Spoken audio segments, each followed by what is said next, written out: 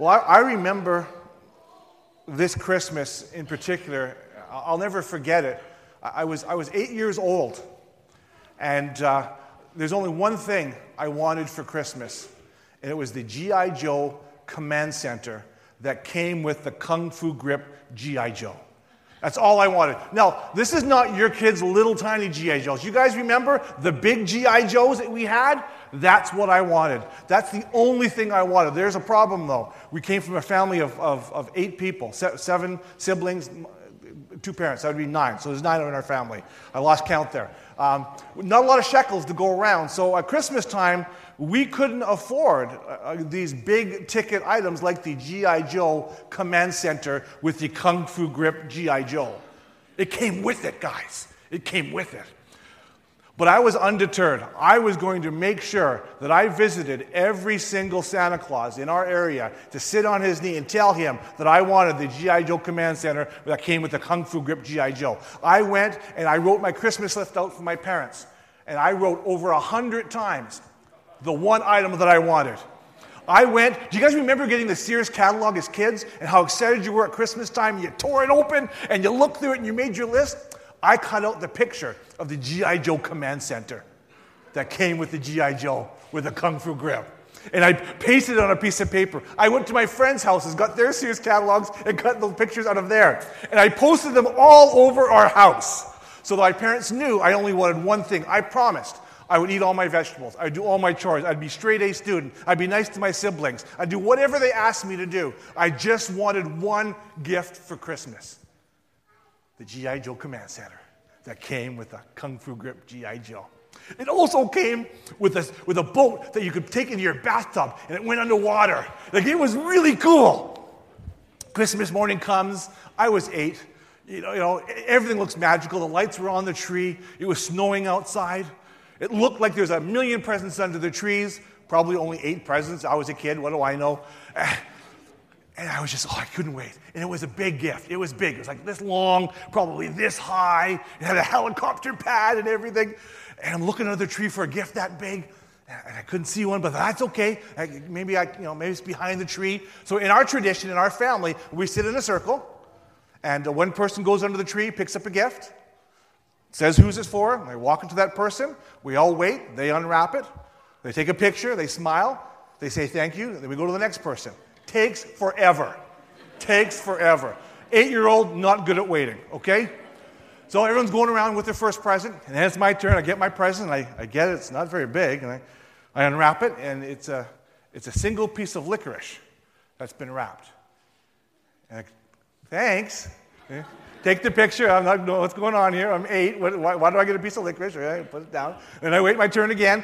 Everyone goes around the circle. Comes back to me, open it up again. It's a different shaped box this time, a little bigger. Open it up, inside, single piece of licorice. 8 years old. Thanks, Mom and Dad. Picture taken, good. Next gift comes around, socks, followed by underwear. Yeah, absolutely.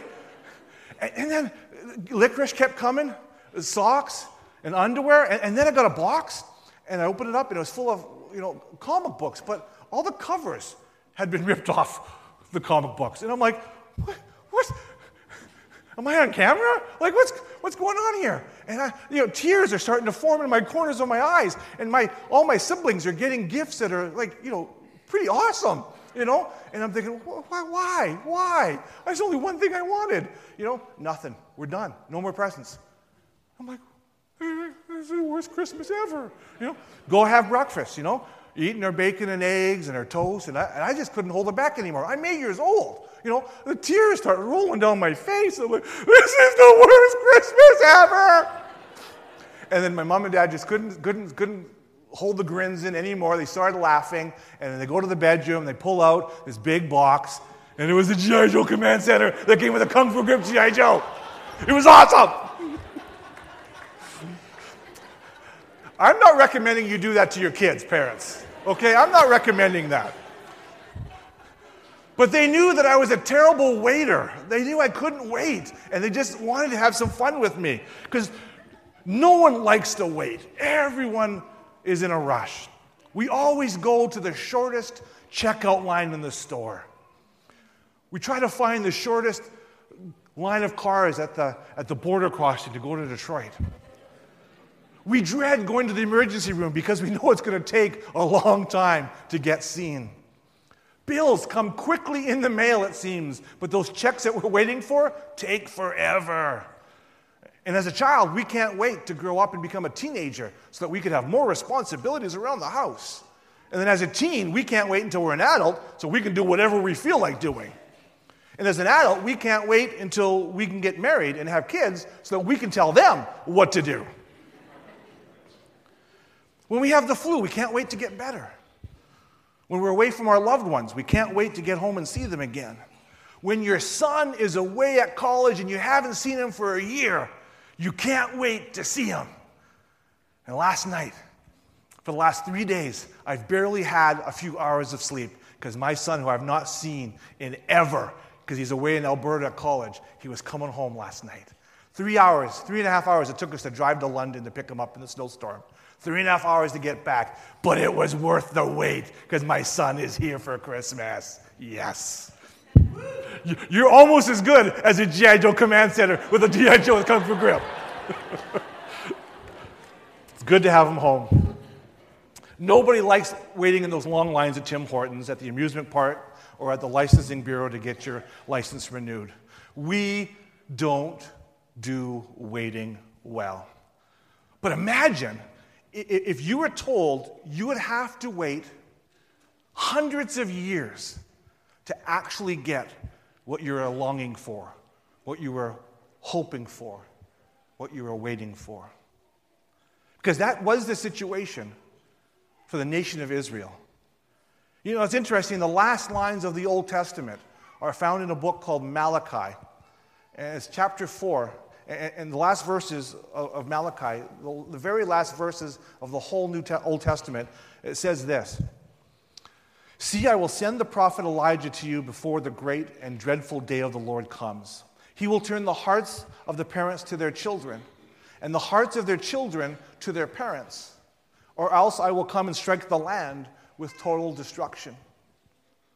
You see, at the end of Malachi, the Jewish nation, the people of Israel, were waiting for the prophet Elijah to reappear, to show up again, because he would be the forerunner of the promised coming Messiah. A Messiah that would comfort them, he would rescue them, redeem them as a people group, as a nation. And so when Malachi spoke, or he wrote these words, many people thought Elijah would be appearing sooner than later.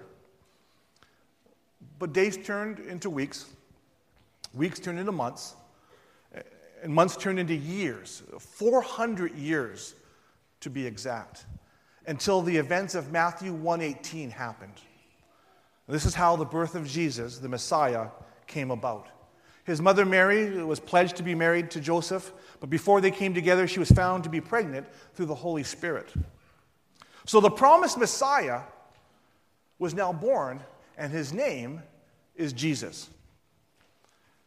And so when Jesus became an adult, he reveals that John the Baptist was the fulfillment of that Malachi prophecy at the end of the Old Testament. He says in Matthew 11, verses 13 to 14, he says, "All the prophets and the law prophesied until John, and if you are willing to receive it, he is Elijah who is to come." And then again, he says it in Matthew 17, verses 10 to 13. He's talking to his disciples, and he says, and they ask him, "Why do the scribes say that Elijah must come first?" And Jesus answered to them and said, "Indeed, Elijah is coming first and will restore all things. But I say to you that Elijah has come already, and they did not know him, but did to him whatever they wanted." Then the disciples understood that he spoke to them of John the Baptist. So after waiting 400 years from the end of Malachi to the birth of Jesus, the nation of Israel, the world in fact, finally receives their king, their Messiah. But you ever wondered what happened between the time of Malachi and the time of Matthew? What happened after the last of the inspired prophets spoke and the first of the New Testament writers began to write?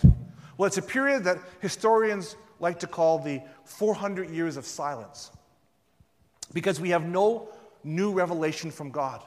We only have seemingly silence and waiting and hoping on the part of Israel. So historically, let me share with you really quickly, what did happen between the end of Malachi and the beginning of Matthew.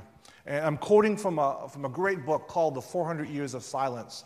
And I'm just going to read a couple of paragraphs for you. It says this: at the close of the book of Malachi in the Old Testament, the nation of Israel is back again in the land of Palestine after the Babylonian captivity. But they are under the domination of the great world power of that day, the Persian Empire. In Jerusalem, the temple has been restored, although it's a much smaller building than the one Solomon had built. Within the temple, the line of the Aaronic priesthood was still worshiping and carrying on the sacred rites as they had been ordered to do by the law of Moses. There was a direct line of descendancy in the priesthood that could be traced back to Aaron. But the royal line of David had fallen on evil days. The people knew who the rightful successor to David was.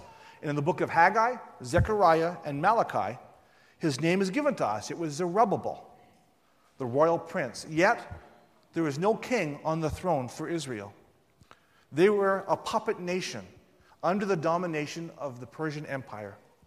Nevertheless, although they were beset with weakness and formalism, as the prophets have shown us, the people, the Jewish nation, were united. There were no political schisms, no factions among them, nor were they divided into groups or parties. They were whole once again by the time the end of Malachi. But then Israel was attacked. They were attacked by the Persian Empire, and they were defeated, becoming part of the unholy empire that was the Persian Empire. And then after another battle where Egypt defeated the Persians, the Egyptians annexed Israel. And then Israel was caught in a never-ending conflict between Syria and Egypt, not unlike today. The Greek culture, which was rampant in that part of the world at this time, was slowly invading the Jewish faith, eroding their belief of one God. Jerusalem was captured away from Egypt by the Syrians. And a Syrian leader, a dictator by the name of Antiochus, he kicked out the high priest of the temple. He defiled the temple by destroying all the scrolls of the law he could find. He was offering unclean sacrifices on the holy altar, and he was doing unspeakable things in the Holy of Holies. It took the Jewish people 6.5 years to cleanse the temple from his desecration. They couldn't worship in the temple for 6.5 years because of what Antiochus did. Jerusalem was constantly under attack by a warring nation and its people being slaughtered on a daily basis. The Roman Empire defeated the Syrians and wrestled control of Jerusalem away from them. And then finally, Herod the Great was installed as the new leader over Israel. So what happened between the end of Malachi and the beginning of Matthew? The Jewish people had gone through times of intense pressure, pain, and hardship. They failed in their efforts to reestablish themselves as a nation. They had given up all hope because for 400 years, all they got from God was seemingly silence. There was a growing air of expectancy, though, that the only hope that they had amidst all of this silence was the coming at last of that promised Messiah. So what happened between the end of Malachi and the beginning of Matthew? The Jewish people were waiting. They were hoping, with God seemingly being silent. And they were growing impatient. Perhaps you're here this morning and you've been waiting for something. You've been hoping for something. It may not be something as simple as waiting for your son or daughter to return, something a little bit more deeper, a little bit more serious. It could be a health issue. It could be a financial issue. It could be a family torn apart. And maybe you've been waiting for days or weeks or months or years. And there's been a seemingly air of silence from God. And perhaps you're growing impatient with God over his silence. Not unlike the prophet Elijah, who, as recorded in 1 Kings 19:93, 9 to 13, he was also growing very impatient with God. In fact, he was growing very upset and depressed over God's silence in his life, in the face of great personal danger. It says this, "Then there he went into a cave," Elijah went into a cave and spent the night. "And the word of the Lord came to him, 'What are you doing in here, Elijah?' He replied, 'I have been very zealous for the Lord. The Israelites have rejected your covenant. They've broken down your altars and put your prophets to death with the sword. I am the only one left, God. And now they're trying to kill me too.'" And up to that point, God had remained very silent in Elijah's life. So the Lord said, "Go out and stand on the mountain in the presence of the Lord, for the Lord is about to pass you by." Then a great and powerful wind tore the mountains apart and shattered the rocks. But he was not in the earthquake. After the earthquake came a fire, but the Lord was not in the fire. And after the fire came a gentle whisper. And when Elijah heard the whisper, he pulled his cloak over his face, and he went out, and he stood at the mouth of the cave.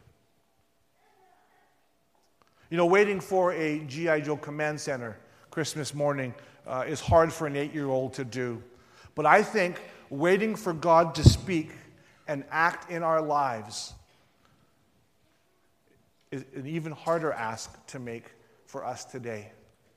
It's hard to wait and to hope for something from God in the midst of absolute silence, because we don't do waiting well. We lose hope in the face of silence. Well, at least I do. And I'm just assuming that you do as well. Especially when we allow the roar of the winds and the earthquakes and the fires of life to cause us to lose hope. It's hard enough to wait, let alone wait while the storms of life are battering against us. So let me ask you this morning, what are you waiting for from God? In your hearts of hearts, what are you hoping God is going to do for you, in you, and through you? What are your needs this morning? Spiritual, physical, emotional. What kind of prayers have you been offering up to your God? And maybe it feels like your prayers are just bouncing off the ceilings because it doesn't sound or seem like you're getting any answers from God. What are your storms? What are your earthquakes? What are your fires? In Luke's Gospel, chapter 2, verses 25 to 40, we come across two Christmas characters that never seem to make it onto Christmas cards. They never seem to make it into our Christmas pageants, and nor do they ever get shown in the nativity scenes. But they're two people who were very much like you. They were waiting. They were waiting in the midst of silence from God. Two people, though, who haven't lost hope in the midst of silence from God. Two people who haven't lost hope in the midst of the storms of life in the silence of God. And those two people were named Simeon and Anna. Both are found in the temple when Joseph and Mary go to Jerusalem, when they take Jesus there to be consecrated to the Lord. And both Simeon and Anna were in the temple for a reason. They were waiting for something. They were waiting for someone. And Luke, the author of these passages, he uses a Greek word for the word waiting that literally means alert and ready to welcome. So Simeon and Anna were in the temple that day that Jesus came to be presented and consecrated before the Lord. They were alert and they were ready to welcome. So if you have your Bibles with you, turn with me to Luke chapter 2.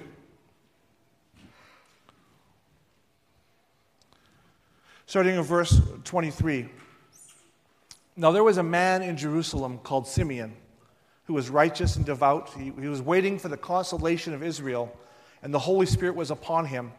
It had been revealed to him by the Holy Spirit that he would not die before he had seen the Lord's Christ. Moved by the Spirit, he went into the temple courts.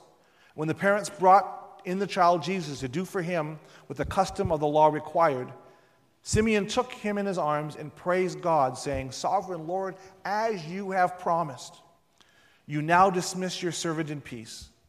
For my eyes have seen your salvation, which you have prepared in the sight of all the people, a light for the revelation to the Gentiles, and for glory to your people Israel." The child's father and mother marveled at what was said about him. Then Simeon blessed them and said to Mary, his mother, "This child is destined to cause the falling and rising of many in Israel, and to be a sign that will be spoken against, so that the thoughts of many hearts will be revealed, and a sword will pierce your own soul too." Getting a lot of banging there. Not sure what's going on. Simeon was alert and ready to welcome Jesus. He was promised by God that he would one day see the consolation of Israel. That's another way of saying he will see the comforter of Israel. And so Simeon went to the temple every day in hope of seeing this person, this comforter, a person that would bring great comfort to the Jewish nation. Now remember, things aren't going particularly well for Israel at this time. They hadn't heard from God for 400 years almost. They were under Roman rule and domination. They had lost their political independence, were living in fear of that cruel King Herod. And many were wondering if the Messiah would ever come, but not Simeon. He had hope in the midst of the silence of the storms. But his hope was based on a promise from God that Simeon would live to see the Comforter with his own eyes. And Simeon lived with that silence until the day Jesus was brought into the temple. And he recognized Jesus as being the Comforter. And what did he do? He rejoiced. He rejoiced. Verse 36. There was also a prophetess, Anna, the daughter of Phanuel of the tribe of Asher. She was very old. She had lived with her husband 7 years after her marriage, and then was a widow until she was 84. She never left the temple but worshipped night and day, fasting and praying. Coming up to them at that very moment, she gave thanks to God and spoke about the child to all who were looking forward to the redemption of Jerusalem. When Joseph and Mary had done everything required by the law of the Lord, they returned to Galilee to their own town of Nazareth, and the child grew and became strong. He was filled with wisdom, and the grace of God was upon him. Anna was alert and ready to welcome Jesus. After her husband had died, she had dedicated herself to fasting and praying in the temple. She never left the temple, but worshiped there day and night. She was looking forward to the same person Simeon was looking for, but for a different reason. Instead of looking for comfort, Anna was looking for redemption. She was looking to be rescued. Remember, verse 38. Coming up to them at that very moment, she gave thanks to God and spoke about the child to all who were looking forward to the redemption of Jerusalem.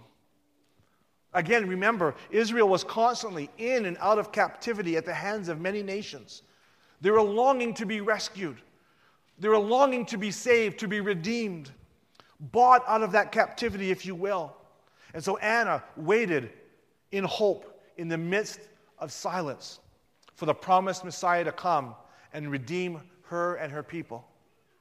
And her hope, like Simeon's hope, was based on a promise that God gave to Abraham thousands of years earlier, that his descendants would always remain and be the people of God. So despite the pain, despite the torment and the captivity, Anna knew that her Redeemer was coming. And she got to see her Redeemer when Jesus was brought into the temple. And when she saw the Redeemer, then she rejoiced. So Simeon, he was waiting for comfort. Anna was waiting for redemption, to be rescued. Can I ask you again this morning, What are you waiting for? Are you waiting for God to comfort you? Are you in need of the touch of God? Are you begging Him daily with your prayers, Lord, relieve from me these things that are happening? Are you looking to be rescued by God, to be saved by Him, to be taken out of a horrible situation and put into a better one? Is that your prayer? What are you waiting for? Seemingly in silence. Are you in pain, deep distress, battling sorrow and grief? Maybe you're confused, you're lost, you're distracted, seemingly wandering spiritually. Maybe you're nervous or you're worried. Maybe some of you are scared. Are you waiting for comfort? Or are you waiting for redemption, to be rescued? Are you confused by the seemingly silence of God? Remember what Elijah experienced. God was not in his disasters. He was not in the wind. He wasn't in the earthquake, and he wasn't in the fire. So my people, He's not in your pain. He's not in your worry. He's not in your fears. He is that small, still voice that can only be heard by sitting and embracing the silence and waiting in hope. For the truth of the matter is, God has never been silent. Man can call those 400 years of silence all he wants. But you and I know the truth of the matter is God is never silenced. Even though it seems like He's very silent, He's not. He's always that small, still voice that if we stay silent, we can hear Him. He's left us His holy word, which we are to draw comfort from reading. A word that many people have tried to destroy throughout the generations, but still has remained. We have prayer, which we use to speak to God and share all of our disasters with. And He's a God who hears us. And we have the Holy Spirit living in us. Don't miss this. We have God in us. Those of us who have asked God to be our Lord and Savior. We have God in us through the Holy Spirit. And He leads us and He guides us. Jesus provides to us everything that we need. He is not silent.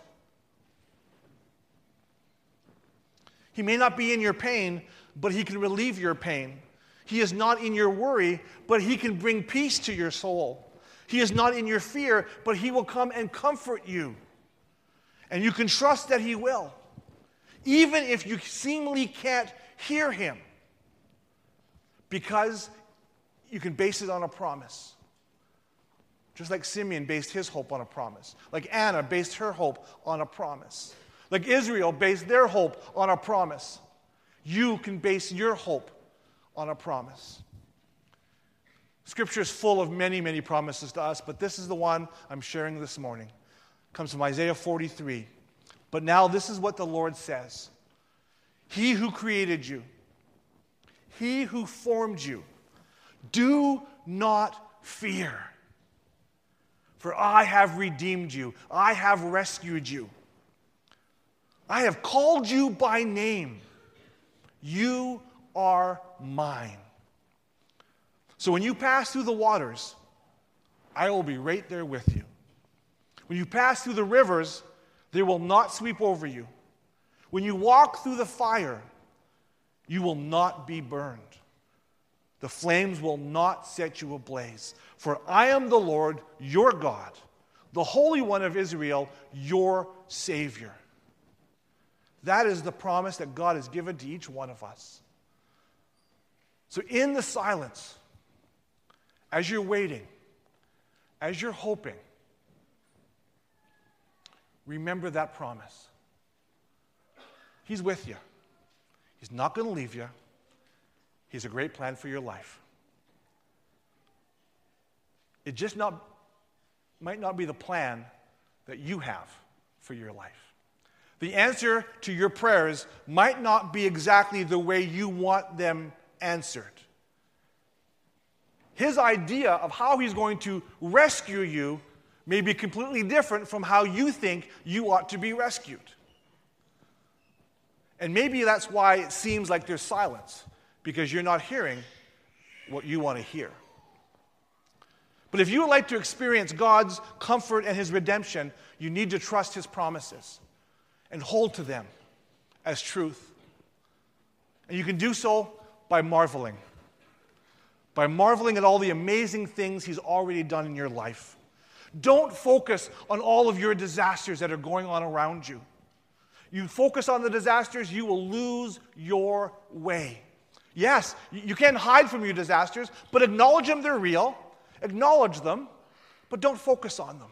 Instead, focus on what He has already done for you. Focus by looking back on how He has rescued you from past disasters. Thank Him for all the wonderful things He's done for you. Look back and remember how God has already comforted and redeemed you throughout the years. And then God wants you to move. He wants you to move. Elijah had to move out of the cave to hear God. Simeon was moved by the Spirit to go into the temple courts to find Jesus. Anna was moved to live in the temple day and night so she could find Jesus. Mary and Joseph were moved by an angel to accept the miracle pregnancy. The shepherds were moved to go and worship a baby Christ. The wise men were moved to follow a star to find the King of Kings. Even though you might not hear God, He is asking you to move to something. He's asking you to surrender. He's asking you to forgive. He's asking you to serve. He's asking you to love in the midst of all your disaster. He's asking you to move. And as you move, you may be able to hear what God is saying to you. And then He wants you to be a messenger, which I think is probably the hardest of them all. Despite Elijah's life being on the line, God wanted him to be His messenger. Anna, after giving thanks to God, spoke to all about this child. The shepherds were told to spread the word of what they had just seen. So while you are looking for comfort from God, God wants you to go and bring comfort to others. While you needed to be rescued and you're waiting to be rescued, He wants you to go and help rescue people. So out of your pain, He wants you to be used by Him to go help and relieve pain out of others. And in the process, learn something about yourself. Listen to God speak to you through your actions and through what you bring to other people. God wants each of us to become His messengers of grace, of mercy, and forgiveness. So what are you waiting for? What are you waiting for? The promise that Israel was waiting for was the Messiah. But the Messiah they had in mind was a completely different Messiah than what they got. They wanted a warrior. They wanted someone on the back of a horse with a sword who would come and wipe out the Romans. But that's not who Jesus was. Elijah was looking for a different answer from God. Anna and Simeon, you can bet, were not expecting to find a baby as their answer to what they were hoping for. And my brothers and my sisters, please, while you're hoping and while you're waiting, God will answer you. It just might not be in the way that you expect. Let me close with this illustration. When pastoring in Medicine Hat, one of our goals as a church was to reach out into our community, and we wanted to really impact our community in a very specific way. We wanted to open up our doors and let the ghetto people of society, if you will, come into our church building. And it was a big step for our proud German men and women of our church to rub shoulders with other men and women who smoked and drank, didn't smell particularly nice, and were involved with vices that we would definitely be frowning upon. And we invited them in, and we held service for them, and we wanted to share the love of Jesus with them. And that was our prayer. Our prayer was, Lord, bring these people in so we could teach them about Jesus. And then one Sunday, a family came. Young couple, 4 kids. 5 kids, 4 kids. And they came to the church. It wasn't what you call a traditional family, if you get my meaning. There's 2 moms, both from broken families, children from different husbands, and they were living together. And they were a non-traditional family living in our neighborhood, and they came to our Sunday morning church service. I'm just going to be very transparent with you folks. I was not comfortable, and neither were our people. And as they came and literally asked permission to attend the services, I heard that small, still voice say, Frank, this is the answer to your prayer. It's people like this who I'll be bringing. So you need to love them. It was difficult. We made sure they understood that they may be hearing things from this pulpit that would cause them to be very uncomfortable and maybe even become angry because of what we're preaching, of what we believe to be true in God's Word. But they wanted to stay because they believed they needed to be in a house of worship. So they attended for a while, and you know, I'll be honest, some of our people left over it. Those who stayed were committed to loving people like this, people in need, people who did not have Jesus. Then I preached a message. It was an altar call message. I called for the altar call to happen. First person up was one of these ladies. And I again, if I could be transparent and honest, the first thought in my mind was, Lord, I didn't mean her. Because now this is going to get very difficult and very messy. Messy spirituality. So we sat with her. We walked her through the steps of salvation. She knew what she wanted. She knew what she needed. She knew what she didn't have. She knew that she needed Jesus. She accepted Jesus Christ as a personal Savior. But what do you do now? She's living in a family unit, a very non-traditional family unit. She has children that she loves. She has another person that she cares about in her life very deeply. Do I ask her to now leave that house? We continue to pray and walk with this lady. And over time, there became conflict in the home because the Holy Spirit was working on this girl. Her name was Tammy. And then one Sunday, or one day of the week, she came to the office and she said, Pastor Frank, I really believe that God has been telling me I need to move out of my home and away from this situation. It's a hallelujah moment. That's the Holy Spirit working. So I was overjoyed. I won't go into too much more detail except for you to say this. There's a lot of conflict as she tried to leave that situation, that lifestyle. She was trying to follow the commands of God in her life. And she ended up passing away. And she died. Then we had to track down her family. And so we searched high and low. She had not had contact with her family for over 20 years. We finally were able to find her family through some friends, got a hold of them, told the mom and dad what had happened. They lived in Texas. They had not seen Tammy in over 20 years, lost contact.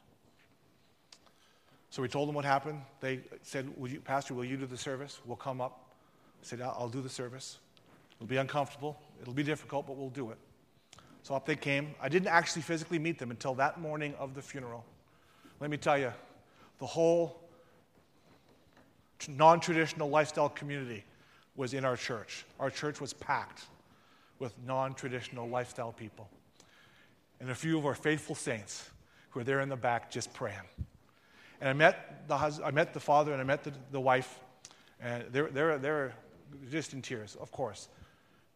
And I'm talking to him, and he looked at me, and I'm trying to explain what happened, and he stopped me. He says, Pastor, he says, no. He says, let me explain. We have been praying for our daughter since she was born. We haven't seen her for 20 years. When she left, our prayers have never stopped. We raised her in a Christian home. We're in ministry full-time in Texas. He's a Baptist pastor. His wife is the leader of the choir in that church. And he said, we've been praying nonstop that Tammy would receive Jesus and come back into the fold.